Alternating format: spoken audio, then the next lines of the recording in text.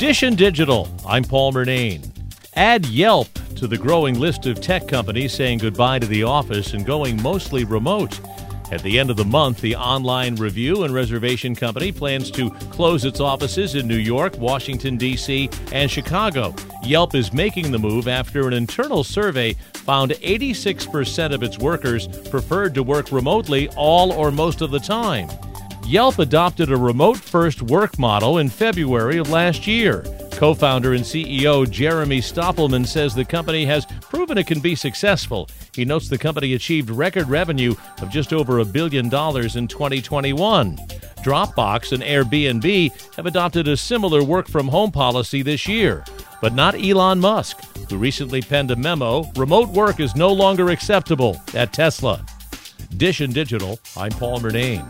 And there's more at WCBS880.com/Dish and Digital.